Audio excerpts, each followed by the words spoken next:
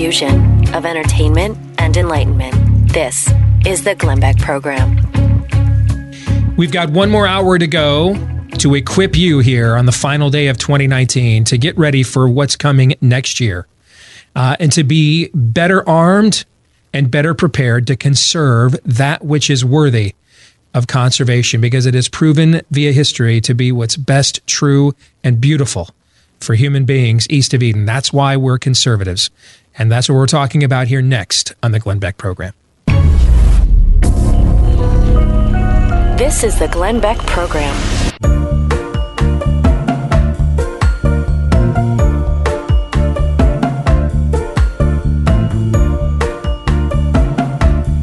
Our third and final hour here on this New Year's Eve day, filling in for Glenn Beck on the Glenn Beck Program. Happy New Year to all of you. We are the crew from the Steve Deace Show. That would be me, Steve Deace, Todd Erz, Aaron McIntyre, noon to 2 Eastern, every weekday right after Glenn Beck on Blaze TV, radio, and podcast. If you liked what you've heard here the past couple of days, if you want to check us out, blazetv.com/Deace. Last name is Deace. blazetv.com/Deace. You can also just look for my name, Steve Deace, if you want to subscribe to the podcast at iTunes, Stitcher, Google Play, etc. Find our channel on YouTube as well. Follow me on Twitter at Steve Deace Show. You can also email me, steve@stevedeace.com. We are going over my 10 commandments of political warfare. Here's how I believe we can actually and effectively do what we believe. And they're from my book, Rules for Patriots, How Conservatives Can Win. Again, endorsed by a few people you've probably heard of. The current president of the United States, Donald Trump, the former Speaker of the House, Newt Gingrich, just a couple. A guy named Ben Shapiro, just a few people some of you may have heard of, endorsed this book when it came out a few years ago. I want to go back one more time to commandment number 5 about reversing the premise of your opponent's argument and using it against them. We left off there at the end of the last hour. And I want to say one more thing about this commandment. You know, we started off today talking about how I'm not a big fan of the debate over how much like the left should we become to beat the left. Right? You know what? I didn't always grow up in the best home. And this is one of the reasons I'm sensitive to this debate is my own life. And I remember thinking as a little kid, man, I want to grow up and be better than my dad was to me. And I remember sitting watching Empire Strikes Back as a little kid when Luke goes into that cave in Dagobah. And the invader is there. He's being tested. And his immediate instinct is, I got to take this guy down right now. Right? And he takes him down. Decapitates him, actually. But then the helmet opens, and whose face is inside? His. That blew my mind as a kid. And it does us no good to try to beat venom with venom, toxin with toxin. One of the things we point out on our show whenever this debate comes up is 0 times 0 is just 0. When you're dealing with people in a movement that want to tear down everything sacred that matters to you, they're fine if you help them along. They don't care. As long as this thing is on the ash heap to history, I mean, that's all they care about. You want to help push them, push the pile, they're fine with it. But that doesn't mean there's never a time, as I also pointed out at the top of the show, to fight fire with fire. This commandment is the place to do it. This is the place to do it. Let me give you an example. If we're going to set the precedent in our society that the only reason you could possibly have to disagree with Barack Obama's policies when he was president is you're a racist, right? We're going to set that precedent? Sure. Okay. You sure you want that premise? We'll go with it. Right now in the city of Detroit, I'm assuming we're on there because we're on like everywhere else. Right now in the city of Detroit, 8% of the children there.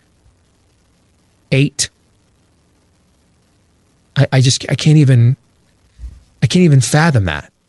8% of the children are reading proficient, according to the U.S. Department of Education. In the Obama years, by the way. That was their stat. when he was president. That was his Department of Ed. 8%. 8. Overwhelmingly, the population of students in the Detroit public schools are black. So therefore, if we are going to let's just play out the math. If we are going to set the precedent, if your premise over there on the left is that the only possible reason I would oppose policies from the previous president, we had more people on food stamps in America under Barack Obama than the total population of Spain. You ever been to Spain, travel there, take a trip, look around, and realize that if you took the entire population of Spain, that would be the amount of people who are on food stamps when Barack Obama was president.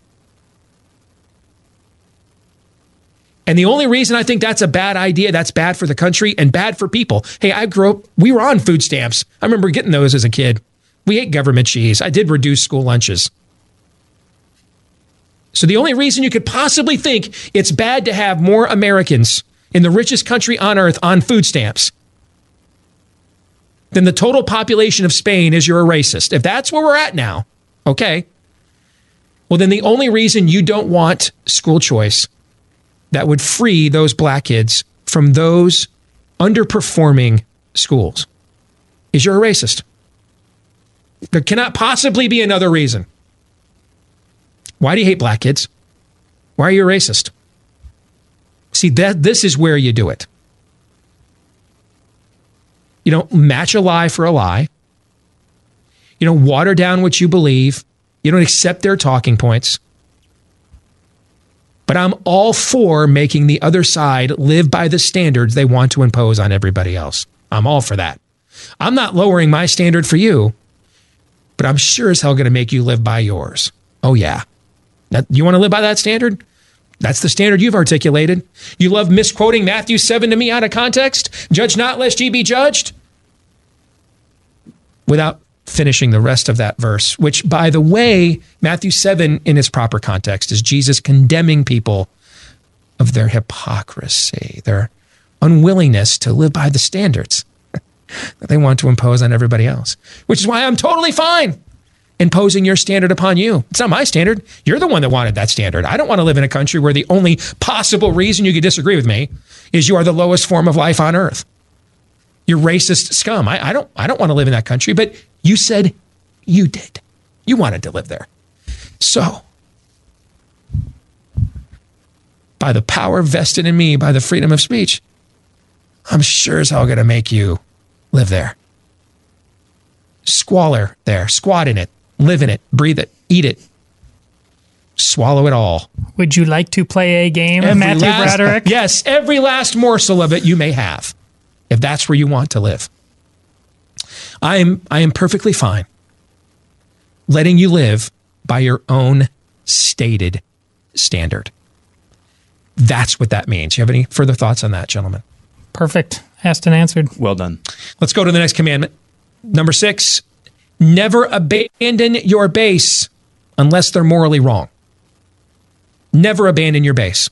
See, in politics, if you don't have a base, you don't have anything. You can have name ID, money, but if you can't develop a base, meaning a primary, in the radio business, we call these people P1s, your primary audience, the people that truly believe in your product. And so they're going to give you the best advertising of all, word of mouth. They're going to spread it for you. That's the first goal any politician has to have, is a base. That's why Michael Bloomberg is never going to be the Democratic nominee.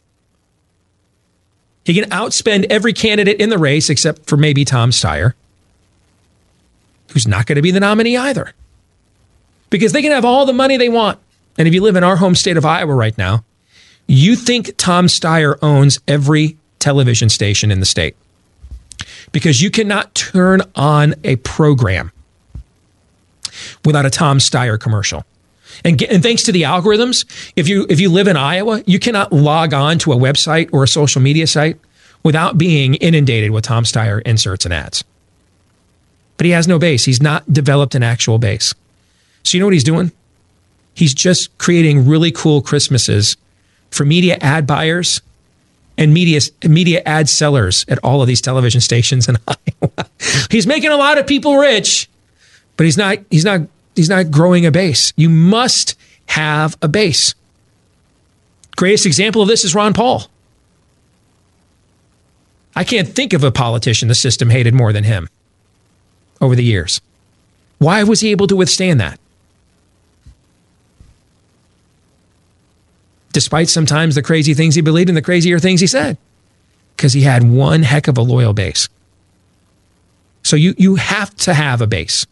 Even the Republicans that you maligned believe in this one as fervently because they know they have to lie to you enough to make you believe in the power of the magic R. The only time in the Obama years that the Republicans really took him on, was when Antonin Scalia died. Because if they let Barack Obama seat the successor to Antonin Scalia, that's a real game changer on the court. And other than I'm just team GOP, the number one reason you vote Republican is judges. In the 2016 election, in the exit polling, the number two issue that decided voters' choices. Number one was the economy and jobs. Number two, judicial appointments. And among those voters, Donald Trump won those voters by like 25 points. So the Republicans are like, crap, man. We really want a shadow box here, like we always do, and just, get on Fox and lie to people and just go back home to our brownstones and our watering holes and just cash the K Street check. But if out in the open and in an election year, if we let Barack Obama seat arguably the greatest conservative justice of the century, Antonin Scalia, if we let Barack Obama in an election year out in the open seat Antonin Scalia's successor, the whole scam is up here. We can't afford that. So on this one, survival instinct took over. We have to fight. Like my old man used to tell me about the Alamo. One of the main reasons there was so much bravery there wasn't a back door. There wasn't a back door out of this one, so the Republicans had to fight Obama on Merrick Garland, and they did. Because they knew if they abandoned their base on this, they were toast. Don't ever abandon your base. They do this, though, all of the time. For those of you shocked, I get calls from media people all the time. Why are all these evangelicals supporting Trump? Why has he got a 90% approval rating amongst Republicans? Doesn't abandon his base. Doesn't always deliver for him now. That's true, too. He doesn't always deliver for them. But you're not worried about Donald Trump going to one of his rallies on national television and throwing you under the bus on an issue you care about in that setting. Like you used to worry when George W. Bush was on the debate stage with John Kerry and you watched with your fingers over your eyes. And when certain issues come up, you're like, please just don't go to the left of John Kerry and I'm going to call it a win, please. Right? Is that what I'm talking about? Sure. That's that. You cannot abandon your base. Unless they're morally wrong. If they're morally wrong, then the higher law takes over. But if your base isn't morally wrong, you cannot abandon your base. Which means if you're in that Republican base, do you know how much clout you really wield? Why are you the one, man, why do I got to vote for this rhino again? They have these things called primaries. You don't have to have that guy again. You don't have to have Lindsey Graham again, John Cornyn again. You don't have to. Well, I mean, you're doomed to your fate. You're not free to vote until November. You're not free to take part in the process until post Labor Day every time. Because, in philosophy, we have what are called fallacies, which means if one side's assertion is true and the other one's not, the argument's not sound. It's a one-sided argument. Okay. So if it's true that you cannot abandon your base and be successful, if that's true, then it must also be true that that base wields an inordinate amount of power. And that base is you. You have the power. Wield it. More of the Glenn Beck program here in a moment.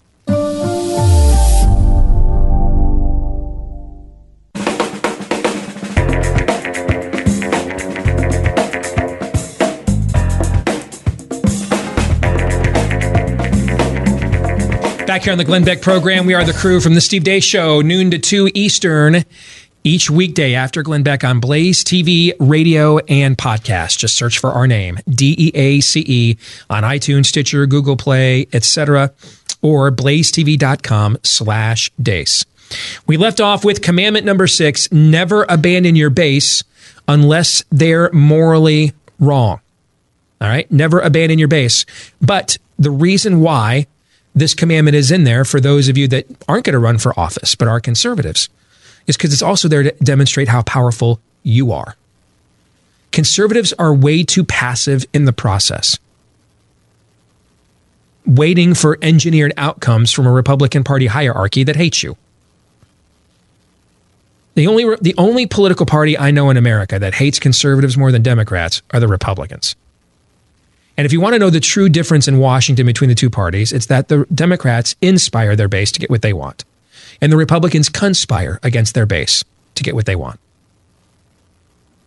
So if it is true that if a politician goes against his base, if you want to know, Joe Biden got in this race last spring, basically running his own Make America Great Again ads, all the Americana, right? We saw that stuff, and we were sitting there on our show, we're like, dude, he's nailed it. He's figured it out. People want to return to, they want to blame somebody for the divisiveness, and they want to Pax Romana, and he's coming up the middle with the right message, right? We said that at the time. Sure. Doesn't that seem like it was 10 years ago? Pretty sure it was. Because it feels like it. Because now he's running on shut down the entire states of West Virginia and Pennsylvania because of what the temperature might be in the year Zephram Cochrane creates warp speed engine technology so we make first contact with the Vulcans. Okay? Might be.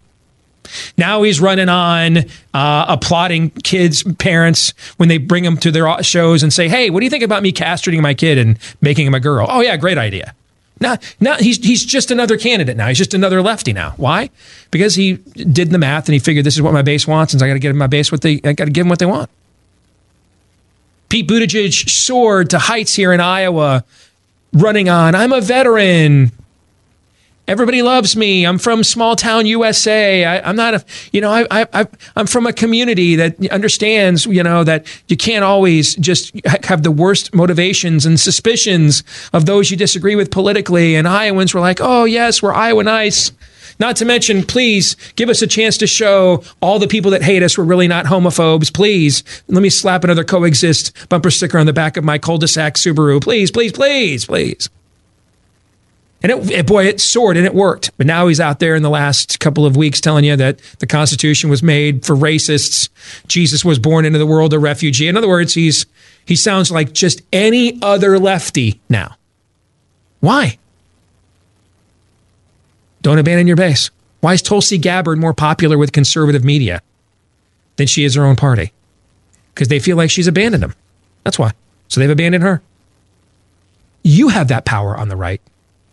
You do. I don't know why we need to make these guys superheroes.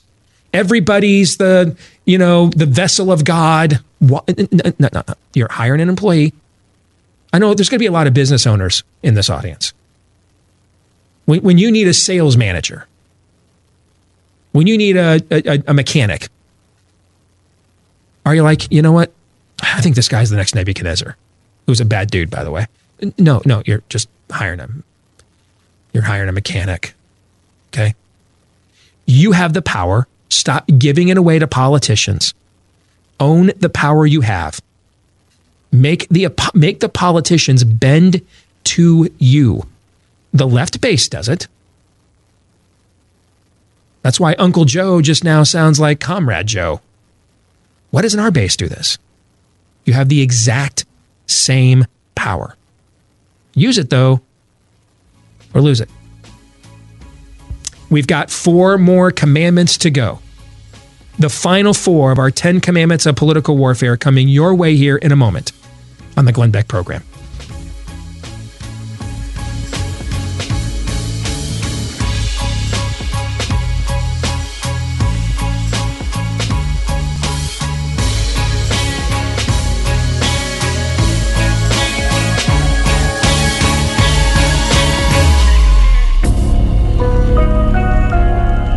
You're listening to Glenn Beck.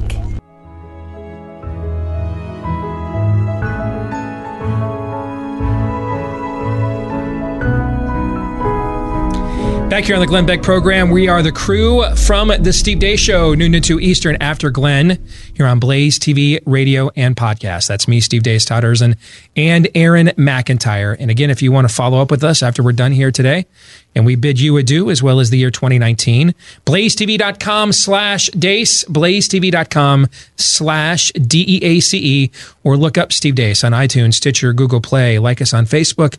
Follow us on Twitter at Steve Dace Show. Let's continue with today's theme, our 10 commandments of political warfare.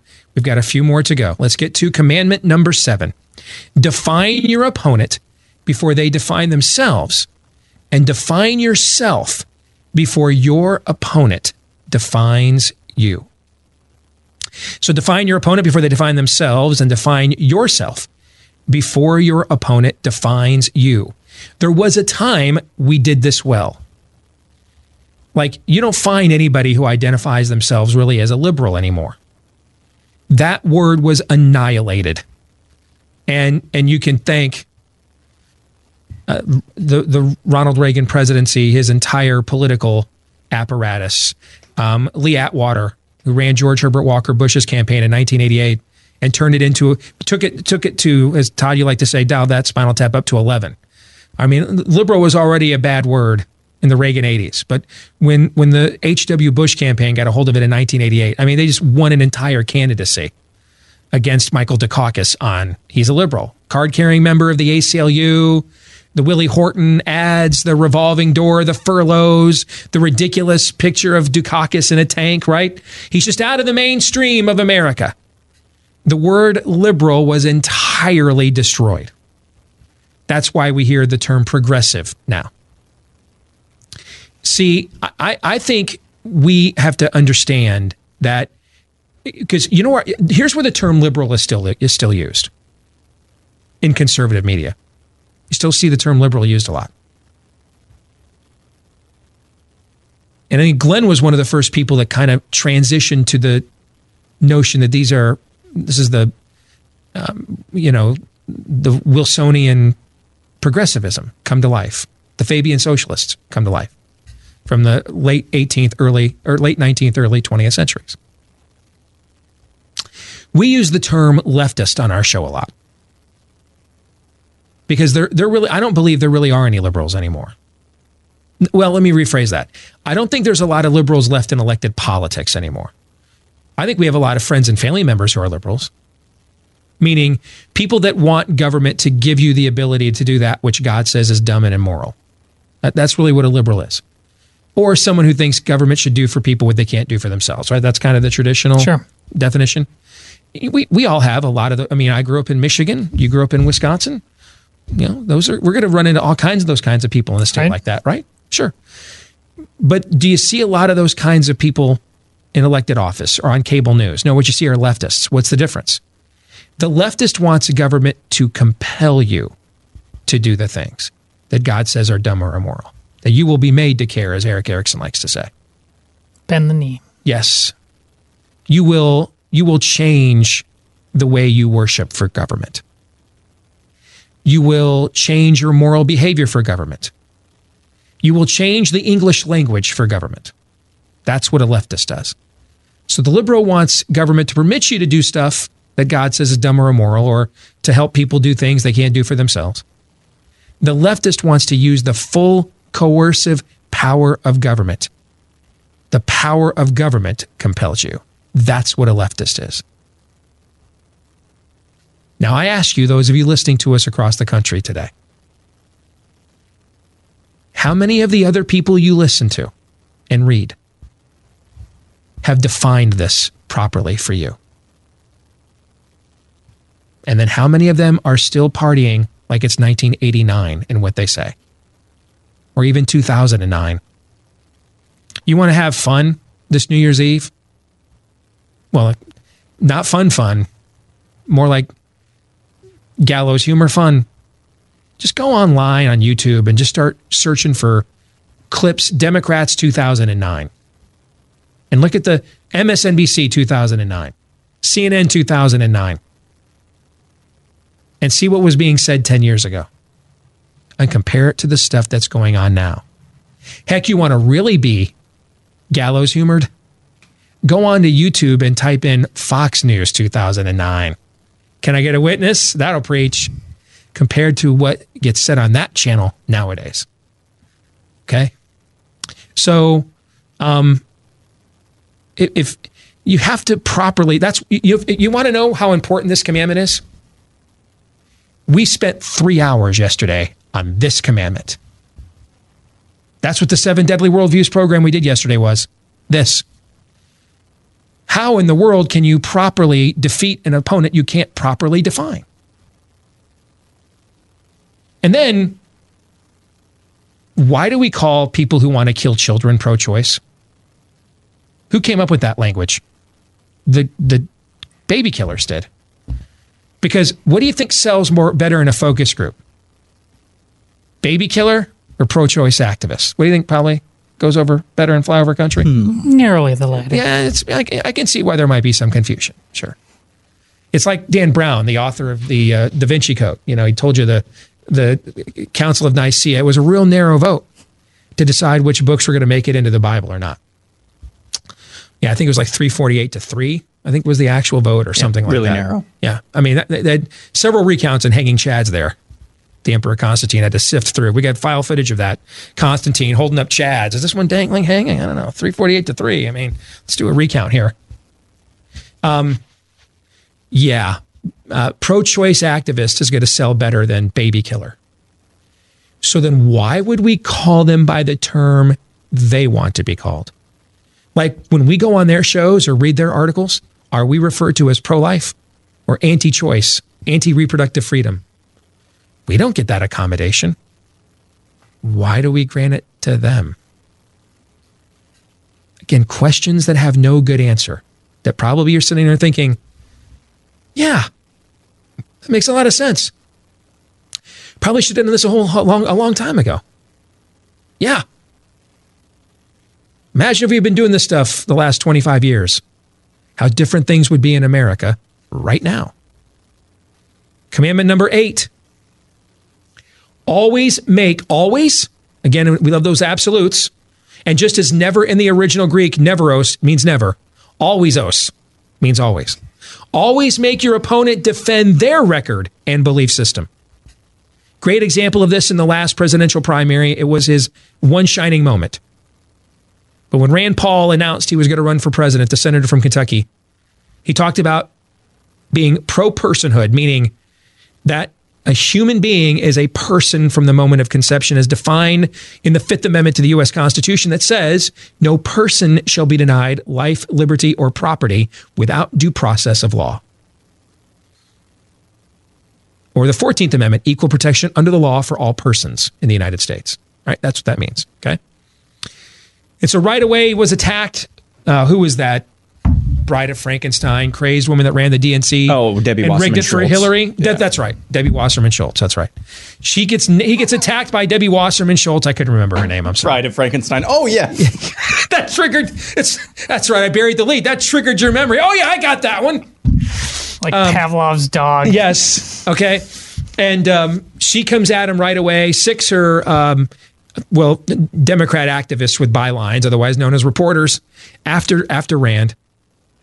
And he responds back with something along the lines of, tell you what, you go back, I'll answer your question about when is a zygote a human being. If you go ask Debbie Wasserman Schultz, when were the children that she carried to term humans? Go ask her that. 4 months at gestation, 6, 7, 9 months, 3 seconds before she gave birth? At what point did she consider the children of her own that she carried in her womb? At what point did she consider them to be children? And so a couple of these reporters actually did this. And Debbie Wasserman Schultz performed the age-old political wrestling move known as the tap out. She couldn't get out of this one fast enough. Well, when do you think life begins? When did it begin for your own kids, Deb? Hey, Deb, when were your kids kids? You defend your belief system. Now, in the New Testament, we are called, as if you're a Christian, you're called by St. Peter to always have a reason, or apologia there. That's the Greek word we get apologetics from. To always have reasons for the hope that we have, reasons to believe, to offer reason with our faith, and faith with our reason. But it doesn't say to always be on the defensive. Having a defense for your beliefs isn't the same as letting yourself get cornered.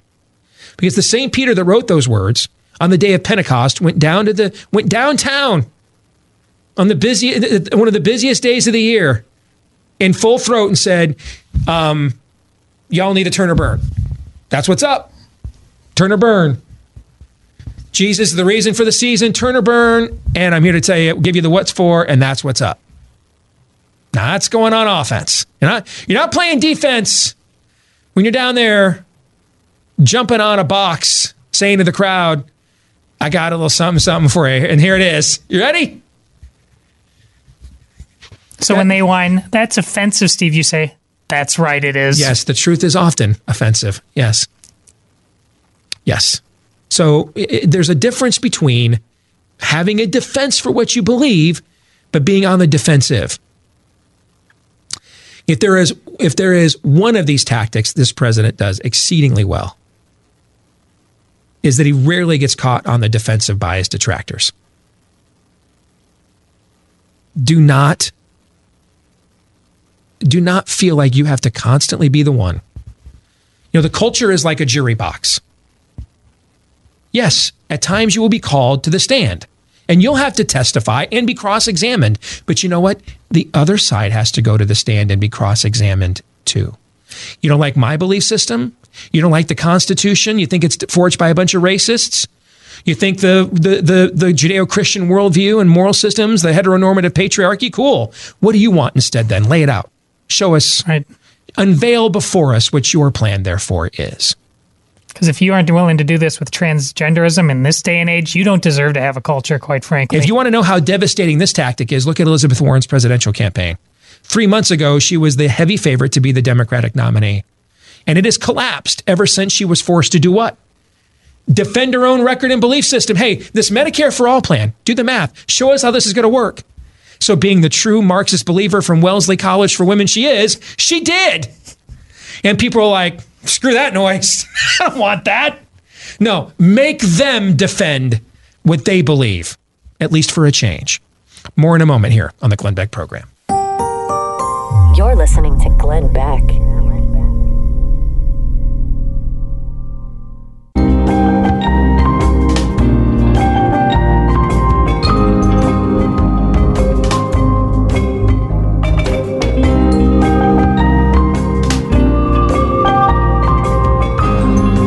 We've got two more quickly of our 10 commandments of political warfare to get to. Number 9, stay on message. Don't get off message. Stay on message. When you have a winning message, don't change the subject. Play the hits. People like to hear the hits. All right. I'm not going to a Def Leppard concert to hear your new stuff because Joe Elliott can't sing anymore. All right. If I'm going to hear Joe Elliott blow out his larynx, I want to hear it on Photograph and Pour Some Sugar on Me. Not some song they wrote for the Behind the Music special on VH1 last year, right?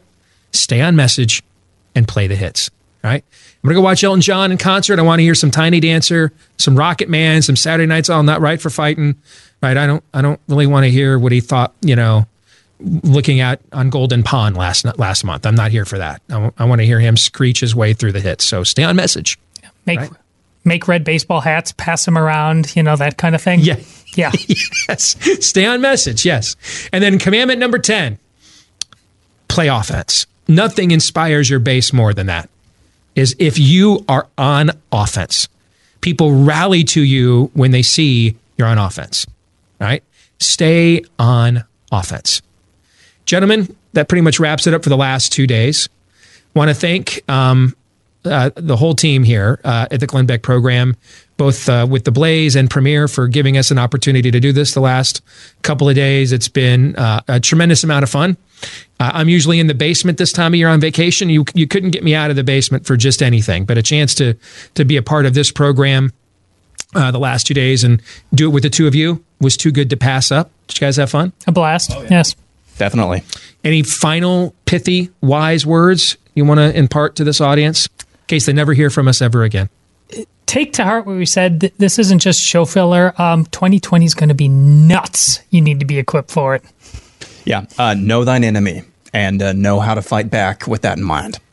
And don't forget, if you like what you heard here and you want to hear more, blazetv.com/Deace, DEACE, blazetv.com/Deace. You can also follow me on Twitter at Steve Deace Show. Subscribe to our podcast. Just look up my name, Steve Deace, on iTunes, Stitcher, Google Play, and more. We've got a channel up on YouTube with lots of highlight clips as well.